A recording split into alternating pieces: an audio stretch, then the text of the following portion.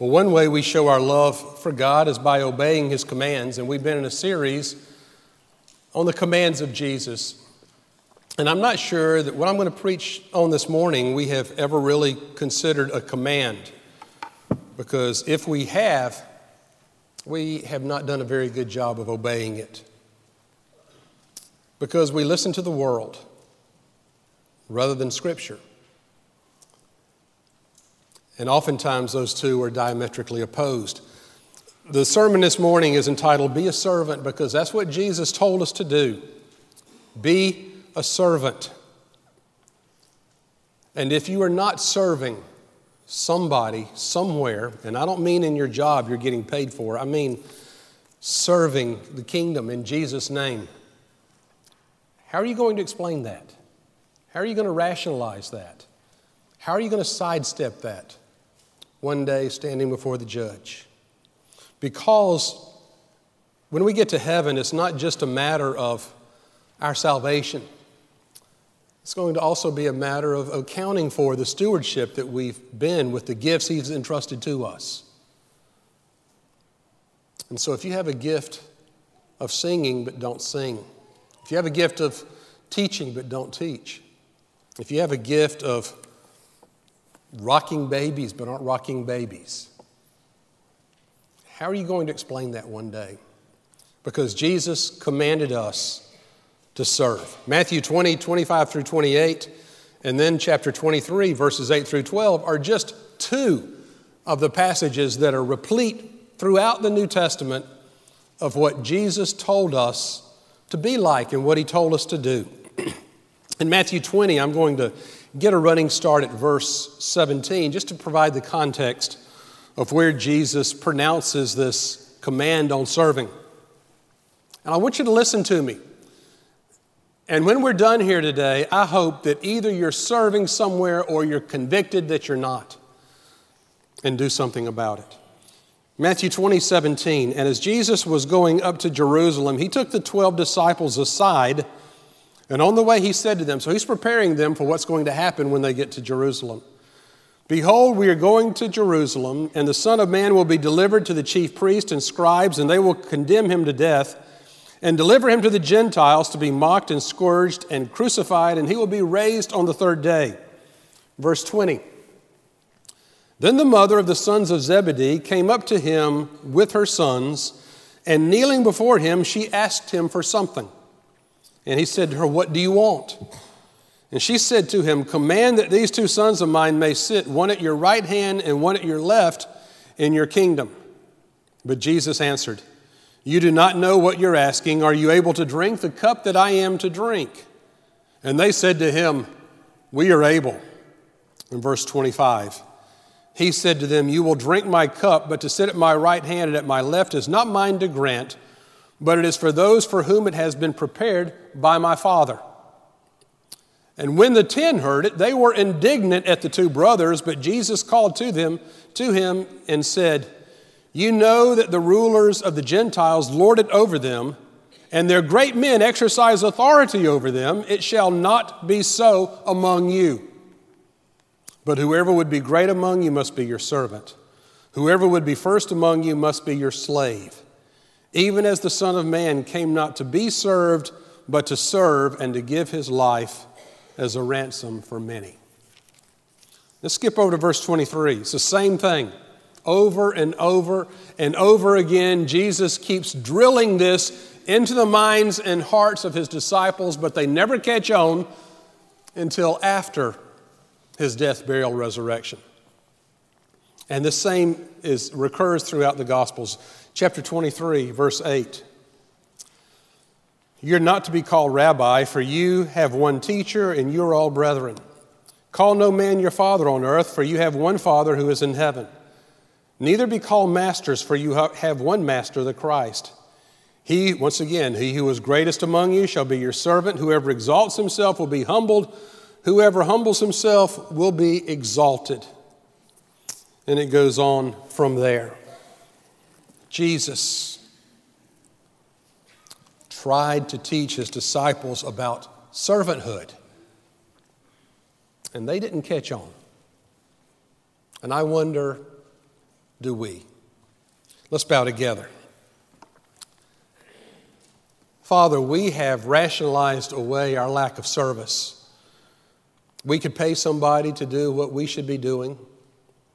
We can sit in a pew and pay someone to sing or play an instrument or teach a Sunday school class or rock a baby in the nursery when we could be doing it. And so help us. Open our hearts and our eyes to the gifts that you have given to us and only us. And convict us, Lord, to exercise those gifts in the service of your kingdom and our neighbor. In Jesus' name, amen. The problem with service is it runs counter to everything our world teaches, like so many things we read in the Gospels, in the Bible. The world tells us one thing, Jesus tells us another. The world shouts, Jesus whispers. The world gives one definition of success, Jesus gives an entirely different definition of success. Which one are we going to listen to, and which one are we going to tune out? I read years ago of one of Henry Blackaby's in-laws. I think it was his son's father-in-law. Henry Blackaby, the author of Experiencing God, and had so much wisdom to offer. This son's father-in-law was vice president of a large company in Canada, had several thousand employees under him. But when you met him for an appointment, you went by all the big, expensively appointed offices to a small office in the corner that was his by choice. Every Friday afternoon, you couldn't even find him in his office because he would be out in the warehouse working alongside the other employees, filling orders long before the TV show Undercover Boss became popular. The man's name was Ted Stokes, and he believed it was important enough to stay in touch with his employees that he was not beneath him to roll up his sleeves and get his hands dirty as he worked side by side with him. And when he retired, there were so many cards and gifts and flowers and men and women sobbing as they related story after story of the difference he made in their lives, both personally and professionally. Because for Ted Stokes, the measure of a man was not defined by his title or position or big office or preferential treatment or how many people he had underneath him. It was defined by the character of someone who knew how to serve and did not consider himself to be above anyone else or too good to do any menial job.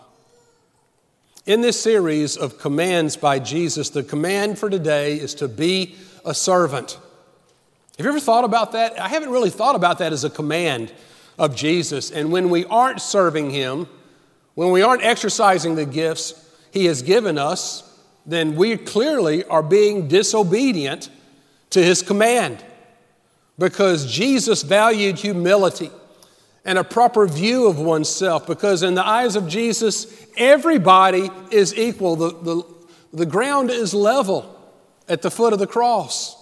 No one is more important. No one is any less important than anyone else. Jesus was someone, when you stop and think about it, who was higher than anybody could ever be at the right hand of the Father in heaven. And Jesus came down lower than anyone could ever go, dying a death on a cross. Philippians 2, 5 through 11. No one has ever been so high and willingly gone so low like Jesus. And so not only did He command us to be a servant, but He embodied it perfectly. He personified it. Let me give you some background here. Jesus is on His way to Jerusalem for what will be His final conflict with His enemies here on earth. He and His disciples are part of a large contingent from Galilee on a pilgrimage to celebrate the Passover, which is their high holy sacrifice at the temple on the Jewish calendar. And Matthew indicates there's a sense of foreboding in the air, a sense of dread, as everyone feels that this dispute between Jesus and the religious leaders is going to come to a head when he gets to Jerusalem. And that's exactly what happens. And so Jesus, over and over again, tries to prepare the disciples, and he pulls them aside in verses 18 and 19, and he says, "Behold, we are going up to Jerusalem, and the Son of Man will be delivered up to the chief priests and scribes, and they will condemn him to death and deliver him to the Gentiles to be mocked and scourged and crucified, and he will be raised on the third day." So he's been preparing this all along. And what in the world happens? You would think the disciples would be talking among themselves and asking Jesus, "What do you mean, Jesus? What do you mean going and you'll be handed over to the Gentiles and you'll be mocked and scourged and crucified in 3 days? What in the world are you talking?" That is not at all what happens. It's like what Jesus has said to them repeatedly just zooms right over their heads.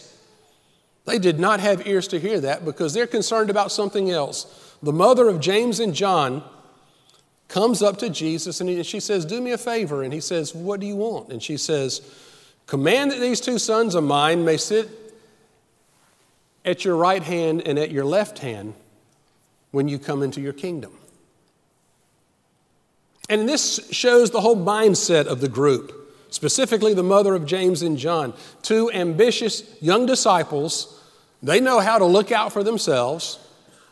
And Jesus tells the mother, "You do not know what you're asking for. Are you able to drink the cup that I am to drink?" And they said, "Oh, yes," not knowing what they were acknowledging. "Oh, yes, we can do that. Whatever cup you're talking about, sure, we can do that, as long as it means places of prominence and priority when you come into your kingdom." In effect, Jesus is trying to tell James and John, you don't realize this now, guys, but in a few weeks, James, your life is going to be taken from you. And being one of the first followers to be killed for the faith. And John, you're going to be called to give a lifetime of Christian leadership, and you're going to author some books and 3 letters that are going to end up in a collection called the New Testament. But when you are old and ready to retire, the emperor of Rome is going to banish you to this isle called Patmos. And there you're going to spend your remaining days. All this because you say you can sit at my right hand and at my left hand. But what you don't realize is my right hand and my left hand are not thrones on a kingdom here on earth. But my throne is going to be a cross where I'm going to die for the sins of the world. And my right hand is going to be suffering James, and my left hand is going to be exiled John. And that's the cup of suffering that you're going to have to drink. So, what about the other 10 disciples? When they find out that James and John have jumped the gun and have gotten to Jesus before any of them could and asked for positions of prominence and power and influence. Verse 24, when the 10 heard it, they were indignant at the 2 brothers. Now, at first I thought they were indignant because James and John had the gall to ask for something so selfish, but the more I thought about it, I think the other 10 were indignant because James and John thought of it first. And they said, "My goodness, James and John are already elbowing for positions of power in the kingdom, and we've let the boat slip by us. We're indignant at that." So after 3 years of being with Jesus, the disciples just don't get it. They haven't understood the most fundamental truth that lay at the heart of everything Jesus was trying to teach them and everything he did. But before we criticize the disciples too quickly, let's realize how complicit we are in disobeying this command, how easy we are to overlook it. Because after 2,000 years, not many of us seem to get it either. Because look at what Jesus does. He calls the 12 together and he reminds them once more that one of the central tenets of his teaching is not about prestige and power and influence and how many people you can lord it over. That's what the Gentiles do. That's what the evil people do. Gentiles is not just a Gentile race, it refers to pagans in general. But Jesus is one who taught humility and servanthood. And the pathway to greatness lies not in how many people you have underneath you, but how many people you have over you in service. You know, Jesus said, the rulers of the Gentiles lord it over them, and their high officials exercise authority over them. That's what all the religious leaders do. But it shall not be so among you. If you're a follower of Jesus, that's not what you're about. Whoever would be great among you must be your servant, and whoever would be first among you must be your slave. Turn those tables of power and influence upside down. And if you want to be great in the kingdom, see how many people you can serve. If you want to be first in the kingdom, see how many people you can be a slave for. And then Jesus talks about himself. He refers to himself as the Son of Man in third person, whom the Jews expected would pour out judgment on all the enemies of Israel and elevate Israel to the center of the world in power and influence. But the Son of Man, says Jesus, does not enter into his glory except through servanthood, suffering, and death on a cross.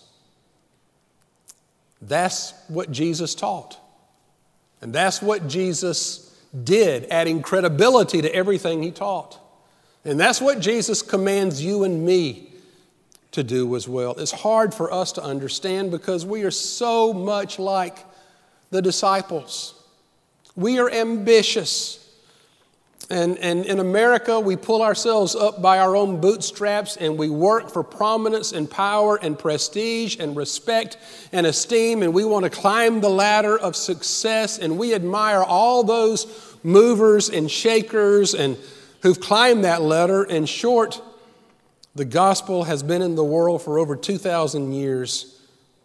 And we still live like we don't understand the most fundamental command of the one we call Lord, because it runs counter to the world, and we are too caught up in the world to hear Jesus.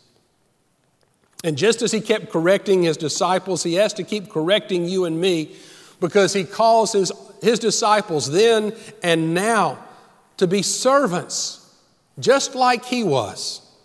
He calls us to live out the simple truth that greatness comes in humility and servanthood, and he wants us to learn and to realize and to grasp the truth that we do not attain prominence in the kingdom of God by getting ourselves first or elbowing our way to the front of the line.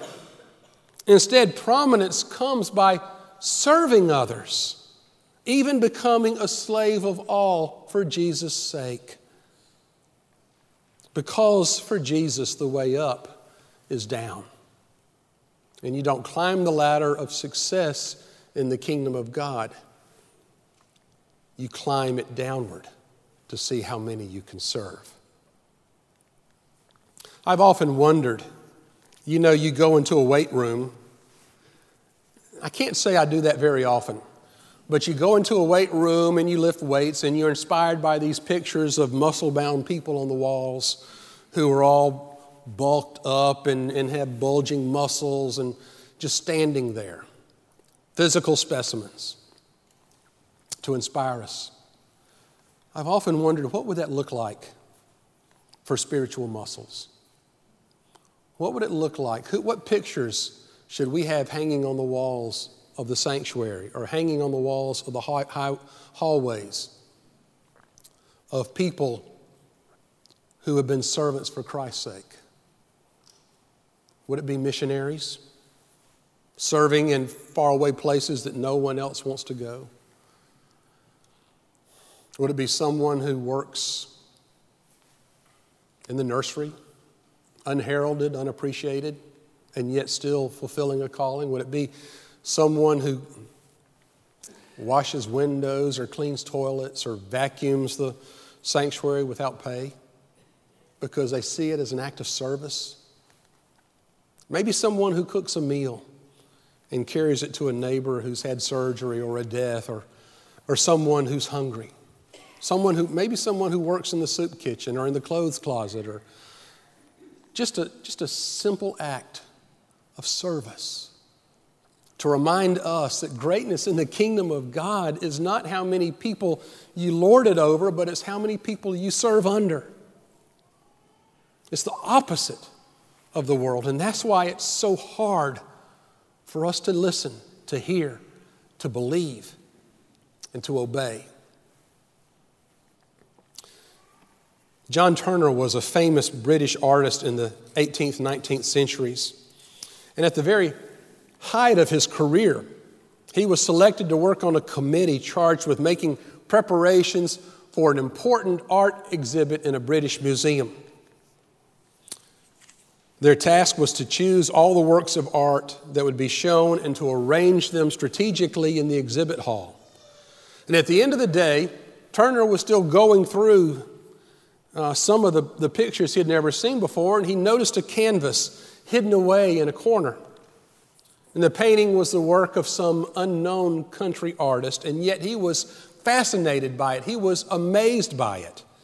And he told the others on the committee, he said, "This work must be shown." But they were in no mood to consider another work. They had done their work and they were ready to go home. All the space is taken, they said coldly. They turned a deaf ear, and realizing that he was going to get nowhere with his colleagues, Turner remained behind in the gallery after everyone left. And then he walked over to the choicest location, lifted a painting off the wall, and replaced it with the newly discovered piece. John W. Turner, a member of the Royal Academy of Art, chose to display a painting by an unknown country artist in the most prominent location in that gallery, because the painting he had taken down was his own. The risen Lord comes to us and he calls us to give up our place on the front row for someone who might need it more. He calls us to set aside our own works of art, our own masterpiece, in order to display the work of someone else. In other words, Jesus calls us to be servants, to serve each other and to serve our world for the sake of the gospel. Because the Son of Man did not come to be served, but to serve, and gave his life as a ransom to pay the penalty for our sin. And by doing that, he accomplished at least two things. He told us and showed us how high he could be and how low he was willing to stoop. And in doing that, he said, "Follow me." And when our founder embodied servanthood so perfectly and completely, how long will it take us to listen and catch on? There's so many places in our church, places of service that somebody needs to fill. Our nominating committee is working on it now, trying to place a round peg in a round hole, because I just believe that in the body of Christ, God's smart enough to provide somebody to do everything that needs to be done. So if something is being left undone, it's because somebody who has that gift is being disobedient. And so if you have a gift that you aren't exercising, why not? How are you going to explain that one day? Because trust me, if you ask God what he wants you to do, he will reveal it to you if you're open and willing to do it. But if you are not, I've learned this personally, if you are not and say, "God, I'll do everything except this," or "Don't ask me to do that," then God may not reveal his will to you, because why add one more step of disobedience to the pile you already have growing? But if you're open and willing to use your gifts, to exercise and be a steward of what he has entrusted to you, he will reveal that to you. And then you best obey. What would a hero in our church look like? someone who's on their knees, someone whose hands are dirty. First Baptist Tifton is known as the church built on love, and it is. But we could do more. Let's bow together. Father, at the cross, Jesus gave the perfect example of someone who came and taught servanthood and then lived and died for servanthood. Because he did for us what we could not do for ourselves, and he served us perfectly,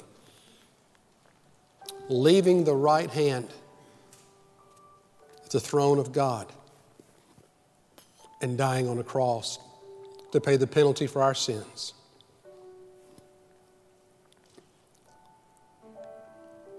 And then he commands us not to be like the world, not to try to lord it over people or boss a lot of people around or see how many we can be in charge over,